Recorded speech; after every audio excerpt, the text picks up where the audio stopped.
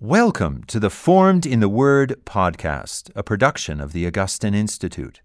Your hosts, Dr. Jim Prothro and Dr. Israel McGrew, will review the lectionary readings for this Sunday's Mass, explain their context, and help you to appreciate the Church's wisdom in selecting them. Welcome to Formed in the Word. I'm Israel McGrew. And I'm Jim Prothro. And we are professors of sacred scripture at the Augustine Institute. Today we'll be looking at the lectionary readings for the first week of Lent. We'll explain each reading in turn, their context, some of their main points, and draw out some of the continuity between these readings. Mm-hmm. In her wisdom, the Church has put the lectionary together to lead us into the mystery of Christ. So we want to reflect today on God's foreshadowing of Christ in the Old Testament and how Christ fulfills the Old Testament scriptures and how his gospel and grace speak to and address the fundamental problems of human existence to raise us up to the divine life. Yeah. And if this is your first time with us, this is a resource for entering into the lectionary to prepare yourself to enter into the Mass. So we hope this will be a valuable resource for lay people who desire to prepare themselves for the upcoming Sunday Mass, and especially also for priests as they seek to prepare their homilies, prayerfully enter into Scripture so that they can better feed their congregations on the Word. Amen. Right. Well, let's open up with a brief prayer. In the name of the Father, the Son, and the Holy Spirit. Amen. Oh God, you are a God who speaks to us, who comes to seek us, who spoke to Adam just after he had sinned to say, "Where are you?" Thank you that you communicate to us and reveal yourself to us. Please do so here through your written word, through which you disclose the mystery of who you are and what you have done, are doing, and will do to save us and bring us to your kingdom. Through Christ Jesus. Amen. Amen. In the name of the Father, the Son, and the Holy Spirit. Amen. All right. This week we have just some classic readings. It's really kind of low-hanging fruit. So we start with Genesis 2 and 3. Right, so the story of the Garden of Eden, including the fall. So we start off with the creation of the man and the creation of the tree of life and the tree of the knowledge of good and evil in chapter 2. And then we move to chapter 3 with the fall. And so obviously this is a very rich and very familiar passage, but we wanted to point out just a couple of things. In the last verse of chapter 2, which is not in the reading, verse 25, the man and his wife were both naked and were not ashamed. And there's a key term that runs from this and through chapter 3, naked, or rather arum. The man and the woman were both arum and were not ashamed. Now the serpent was more arum than any other beast of the field. So this word arum is translated as naked because they cover up their arum with fig leaves. Right? This is nakedness, that's what you cover. But it can also mean crafty, as in the serpents being crafty. And it can also mean wicked. And so when the man and the woman are naked, right, they've never experienced anything different. It's not that they don't see each other's bodies, right? They don't know they're naked. They just haven't ever thought of that as a significant thing. However, obviously when they take the tree of knowledge of good and evil, then their eyes are opened, so to speak, such that they see that they're naked. But really what they're seeing is now they're looking on each other's nakedness differently. They have a different vantage point, and they're also recognizing their own wickedness. Right? It's through disobeying God that nakedness becomes an occasion for shame. Because once you've made yourself a participant in the serpent's arum, in his craftiness, in his wickedness, in his rejection of God's law, now nakedness becomes an occasion for shame. Now you have become wicked, and you can't look at the other people without your wickedness changing how you look at them, and understanding also that other people are looking at you in that way. So it's a really subtle theme kind of developed throughout here. Yeah, that's right. It's really interesting the way that those two words that can be translated in these two ways, or the one word that can be translated these two ways, that Hebrew arum can be naked, just simply naked, and then clever.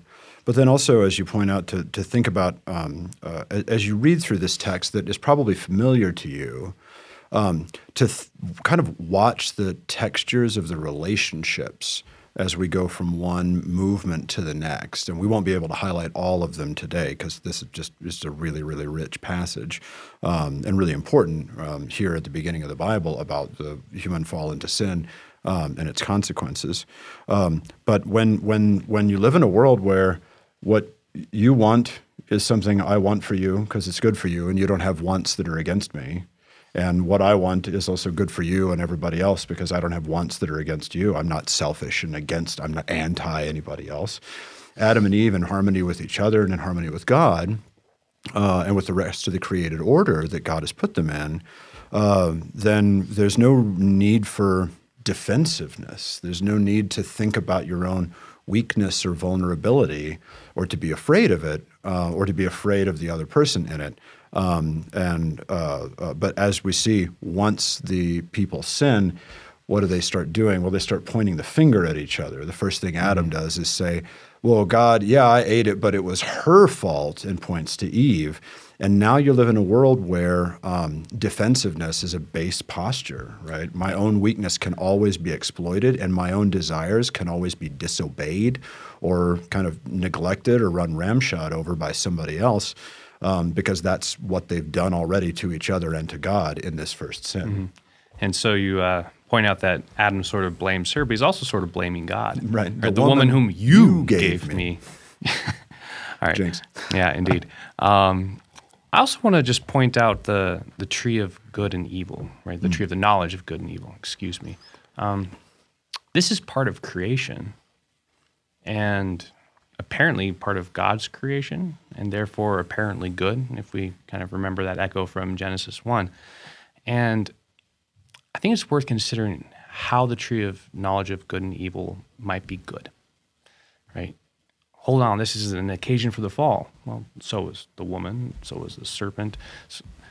And so you see how it resulted in such evil. But that's because they misused it, right? They used it in order to disobey God. Whereas if in this initial state of original justice, intimacy, and trust with each other and with God, if there's no occasion for sin, there's also no occasion for merit. And part of being made in the image and likeness of God is having reason and having freedom. And for freedom to be exercised virtuously, to be exercised meritoriously, you have to be able to make a choice of real moral value. And so by giving them the tree and saying, don't touch this, God actually gives them the chance to love him, right? To choose to obey and to choose to honor and love God in that way. And so the serpent's temptation is using something that's already there, that God already gave them as an occasion to obey and merit and love him. And now they actually have an opportunity to continue to choose that, to cling to that righteousness and that original justice, and thereby to merit more. And I also want to suggest that, this tree that gives them a knowledge of good and evil, well, the way the story works is that it gives them knowledge of evil by experiencing evil, right? They give themselves to the serpent's arum, his craftiness, his wickedness. They become participants in his wickedness. They experience wickedness. They experience evil. But it's also possible to get a knowledge which is not from experience, but a knowledge which is from obedience. You can think about, what is it to know what sleep is? Well, you can know sleep by experiencing sleep, but really you know sleep by waking up from sleep and by observing other people sleeping. The person who sleeps doesn't know that there is sleep.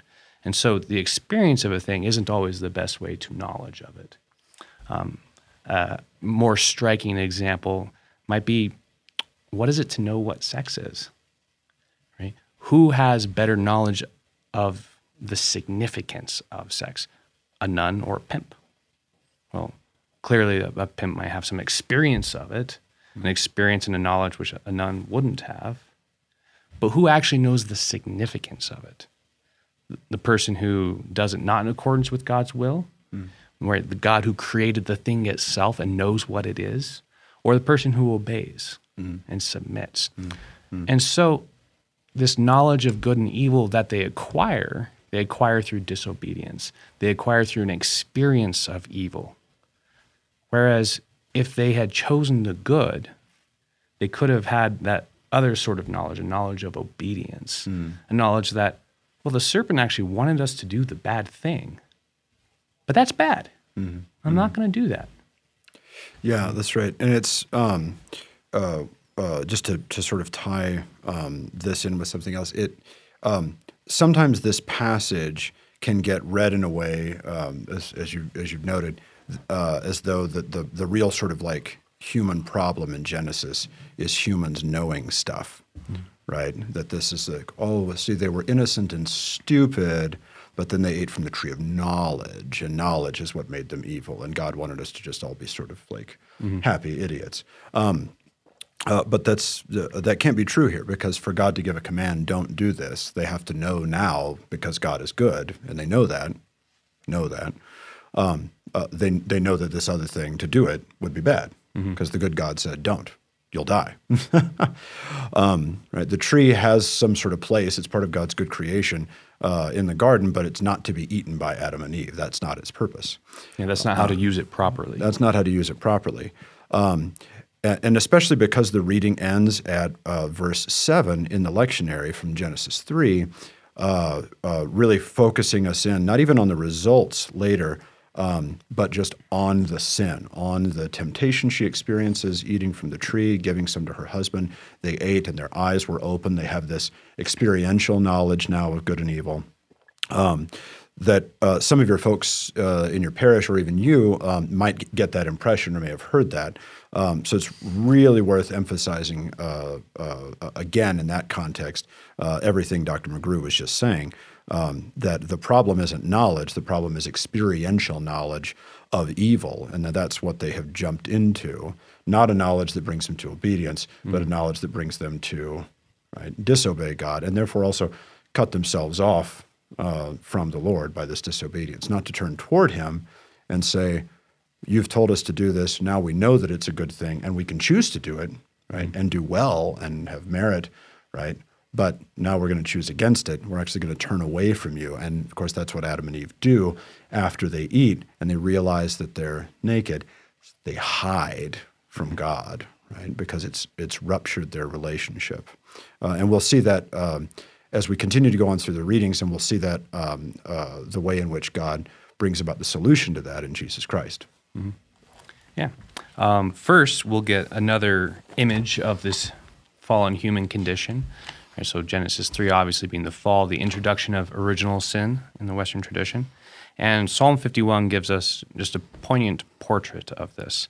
Right, so this, the superscription for Psalm 51 locates this, and attributes it to David, and locates this when Nathan the prophet went in and rebuked David after he had gone into Bathsheba. Right, so this is, David's a hero in the Old Testament. And I remember as a kid first actually watching a VeggieTale about this and wondering, well, what Bible story is that about? Right? Because King George and the Ducky, something silly like this. And then being really shocked to like, oh, wait, David and Goliath, that David? The David who wrote all these Psalms, that David did this? And so this is, it's a decisive moment in David's career, in that whatever hopes for final salvation in Israel as a political institution and through political Davidic dynasty is kind of disillusioned by this moment. So it's an important point in salvation history in this sense. But it also gives us an extraordinarily beautiful psalm. This is a psalm that is close to mine and Dr. Prothro's hearts, in some liturgies. And it gives us an image of sin, not as just not just as discrete acts that people do, but David, in this, egregious act, comes to recognize something about himself, right? I was brought forth in iniquity, and in sin did my mother conceive me. And so there's a recognition of how depraved, how broken, how distorted his inner self is, and a recognition that only God can blot out sin. Not just the little things, but actually resolve the problem of the human condition, which Genesis 3 gives us an account of. And the last verse in the reading, either verse 15 or verse 17, depending on how the verses are numbered, after David's confession, after David's calling for God to create a clean heart with him and renew a right spirit, cast me not away from your presence, restore unto me the joy of your salvation. This beautiful prayer, there's an inflection, right? Then I will teach transgressors your way, and sinners will return to you. And Mendelssohn's St. Paul oratorio actually has Paul pray this, and it's again very beautiful because there's the great sin, Paul regretting very much his persecution of the church, but the result of this sin and conversion is zeal for God and a desire that the sinners would be converted. And so that's verses 13 and 14. And then verse 15, we get, O Lord, open my lips, and my mouth will declare your praise. And this is how the church begins her liturgical day, right? The daily office that priests have to pray every day begins with this verse, which is really beautiful because it implies that everything that the church does, the entire liturgy, everything that the ordained priesthood does and everything that we do presupposes the first 14 verses of this. It presupposes our recognition of our own sin and our recognition that only God can bring about our salvation, our conversion, and that we can then turn to God in this way. Yeah, there's a couple of people who wrote a book called a sort of historical commentary on the Psalms. And when they come to Psalm 51, of course, it's just this enormous long commentary going through the way it's been used in Christian tradition. According to them, it's quite safe to say that this is probably the most regularly prayed in terms of the church's liturgy throughout the last 2,000 years. So Psalm 110, you're a priest forever in the order of Melchizedek. That was one of the most important psalms, most regularly cited in the New Testament and in early centuries for kind of understanding who Jesus is, how he's our high priest and king at the same time, even though he's not from the line of Levi, right, which is the priestly tribe in the Old Testament. But in terms of daily lived practice of piety, this psalm here, in memory of this event in David's life, doesn't just point back to that one life. It's been inspired in a way that it encapsulates something about the reality of sin and the right response to it, right? Recognizing the depth of sin. Sometimes you go like, I wasn't that bad this week. Do I have to say I've greatly sinned at the beginning of the Mass? Can I just say like, I had a couple of oopsies, minima culpa, but through my own kind of little bitty fault. But no, like that's how we turn. That's how we approach God. This can be on the lips of David. It can be on the lips of John Paul II. It can be on the lips of St. Paul, and it should be on my lips as well.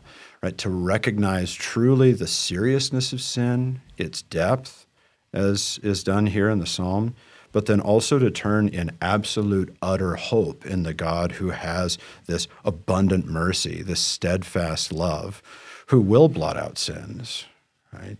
And who will, right, by raising us back up and restoring us, lead us so that we can, as the psalm says later, teach transgressors your ways, so that a nation yet unborn will praise you, O Lord, right? That there is not just a kind of patching over of our sins, but real redemption and transformation with God. And that's the reality that we live in as Christian people. And of course, it's one that we'll continue to see as we get to our next reading as well. Yeah. But did you have more on this you wanted to bring up? No, that does. It's so rich. Yeah, I mean, all of them we could just sit with for half an hour each. I know. We won't do that to you. So as we jump into the New Testament, our epistle reading comes from Paul's letter to the Romans, chapter 5, and this is verses 12 through 19 in particular. And this is Paul's, we call it his Adam typology. What's a type? What's a typology? We use that word a lot. What is that? Well, you're the Greek scholar. But as an Old Testament scholar, I guess I'll say that types have antitypes. Not that these things are, opposed, but they stand over and against, not against, but as complements. They point towards each other. They reflect each other. Yeah, so Jesus is the antitype Right. of the type, Types. not anti like anti-Christ or anti, me or like How against much we us, dislike but each that they other. correspond. Yeah. Right? Yeah. And so a type is, I guess in Latin, usually translated as figura, right? So a figure, think of an image, a literary figure, something which in some way is like the shadow that preceded Christ. Yeah, to use other kinds of metaphors, you might be able to say that this figure, this person in the Old Testament kind of has the same sort of shape and effects that Christ does, right? That Christ fulfills more perfectly. Or you could also think about them in terms of patterns. So one of the places where Paul in Greek uses the word type is in 1 Corinthians chapter 10, where he's talking about Israel's being redeemed from the wilderness, or into the wilderness for the promised land. He says they were redeemed. They came out of Egypt. They came through water. They had heavenly bread and food. They were headed to the promised land. But the ones who were unfaithful, right, perished and didn't make it. And he says, same way with us, right? We're redeemed from slavery to sin. Through water, we receive heavenly bread for the journey, right? But that doesn't work kind of like magic if we don't also stay faithful to the Lord, because we're headed for our promised land of eternal life with the Lord. But if we're unfaithful and we reject him, we can also be in big trouble and not make it. So that one's not even a sort of specific person or thing, but that's like a pattern. I'd say a lot of the specific persons and things correspond to a lot of the specific persons and things throughout. Yeah. I'd say. That's right. Another one is in 1 Peter, right? The flood as being a type, a prefiguration of baptism. And of course, we're kind of at ground zero here in Romans 5. That's right. Typology. That's right. So here in Romans 5, the typology isn't Israel to the church. It isn't Red Sea to baptism. It's just Adam to Christ. So Christ fulfills, right, and is the antitype of Adam, and in this way, right? So verses 12 through 14 in Romans 5, Paul says, I'm reading from the ESV CE here, therefore just as sin came into the world through one man, and death through sin, and so death spread to all men because all sinned, for sin was in the world before the law was given, but sin isn't counted where there's no law. Nevertheless, yet, death reigned from Adam to Moses, even over those whose sinning wasn't like the transgression of Adam, who was a type of the one who was to come. Okay, there's a lot packed into those three verses. Here's the main point, right? Through Adam's transgression, right, what came into the world? Sin, right? The guilt of sin and then the reality of it, right, in all of our relationships, right? Through sin came death. And something he'll say in a moment, also with sin and death, of course, is condemnation, right? Judgment. And he says that Adam was a type of the one who was to come. Adam brought this upon everybody, even those who didn't transgress a sort of like command that they had in stone or an explicit one like Adam had, like there's that tree over there, don't eat from it, right? Even people who don't even know, right? This is still the problem of original sin in the world, right? That comes upon everybody, sin and death. Christ, like Adam, is one person, and his one actions have an effect over all of humanity. Right? Paul says, right, that was the trespass of Adam and Eve as well, of course. He's focusing on Adam because he's going from Adam to Christ. This was the trespass that brought about sin, condemnation, and death. But the free gift, or the gift of grace, Paul says in verse 15, isn't like the trespass. It is like it because it sort of acts in the same way that Jesus, as the one person, does something that changes the fate of humanity. the way that Adam did. On the other hand, it's not like it because Adam did one bad thing and lots of people died, and Jesus has eternal merits and eternal righteousness, right? After so many sins, not just one, right? But Jesus' one life, right, can atone for, right, all of sin, right, and the sins of all people. The free gift isn't like the result of the one guy's sin, he says in verse 16. For the judgment, the condemnation that came after one trespass, right, brought condemnation, but the gift following many trespasses brought justification. So Jesus, instead of sin, brings righteousness, truth, love, goodness, virtue, right, through the Holy Spirit shed out on all of us in imitation of him. That virtue and righteousness leads to life, right? And at the final judgment, not condemnation, right, but God's approval and justification. This reversal is really key. Of course, when we think about it, it's worth remembering as we are meditating or as we're preaching that you don't have to make a choice to join the Adam problem. Right? You're sort of already there, right? We're all born into it, right? Inherited original sin, right? In Christ, we need that new birth to receive the inheritance of life and righteousness in him.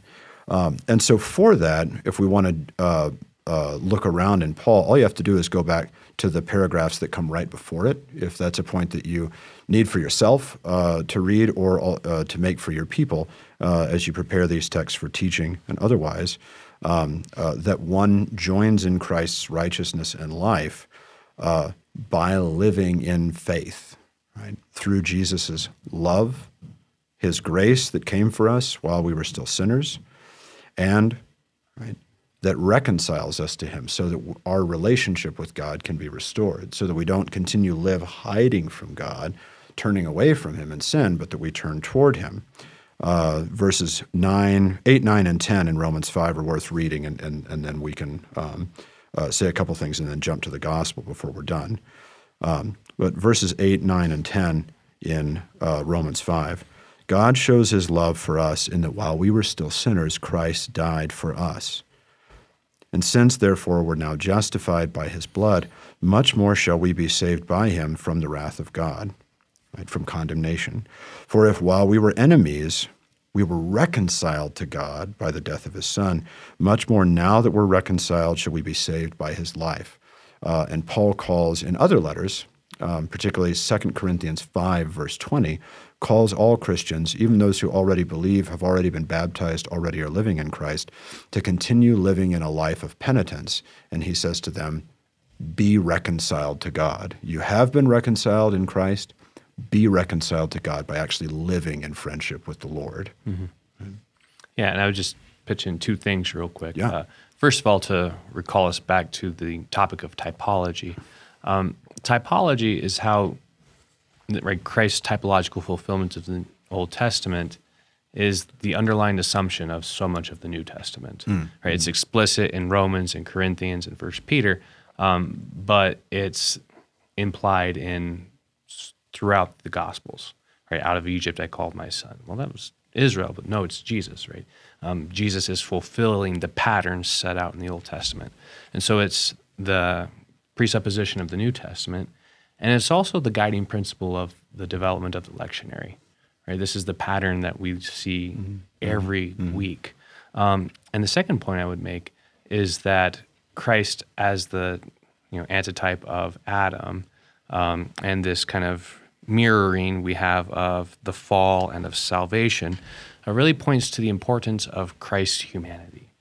Right? The mystery of salvation is predicated on the mystery of the incarnation of God taking on the human nature, which is why this was such an important controversy in the 4th and 5th century, which also explains the significance of what's going on in our gospel reading. Beautiful. Let's turn to it. So our gospel reading for the first Sunday of Lent, it's one you've heard before on lots of other first Sundays of Lent. But it's the temptation of Jesus, and it's in the gospel according to St. Matthew this year. So it's Matthew 4, verses 1 through 11. So Jesus has just been baptized, at which point he has been, declared by the heavenly voice the Son of God in whom God is well pleased. And even though he has no sins of his own, he has identified himself with the people of God who are called to repent and confess their sins in John's baptism.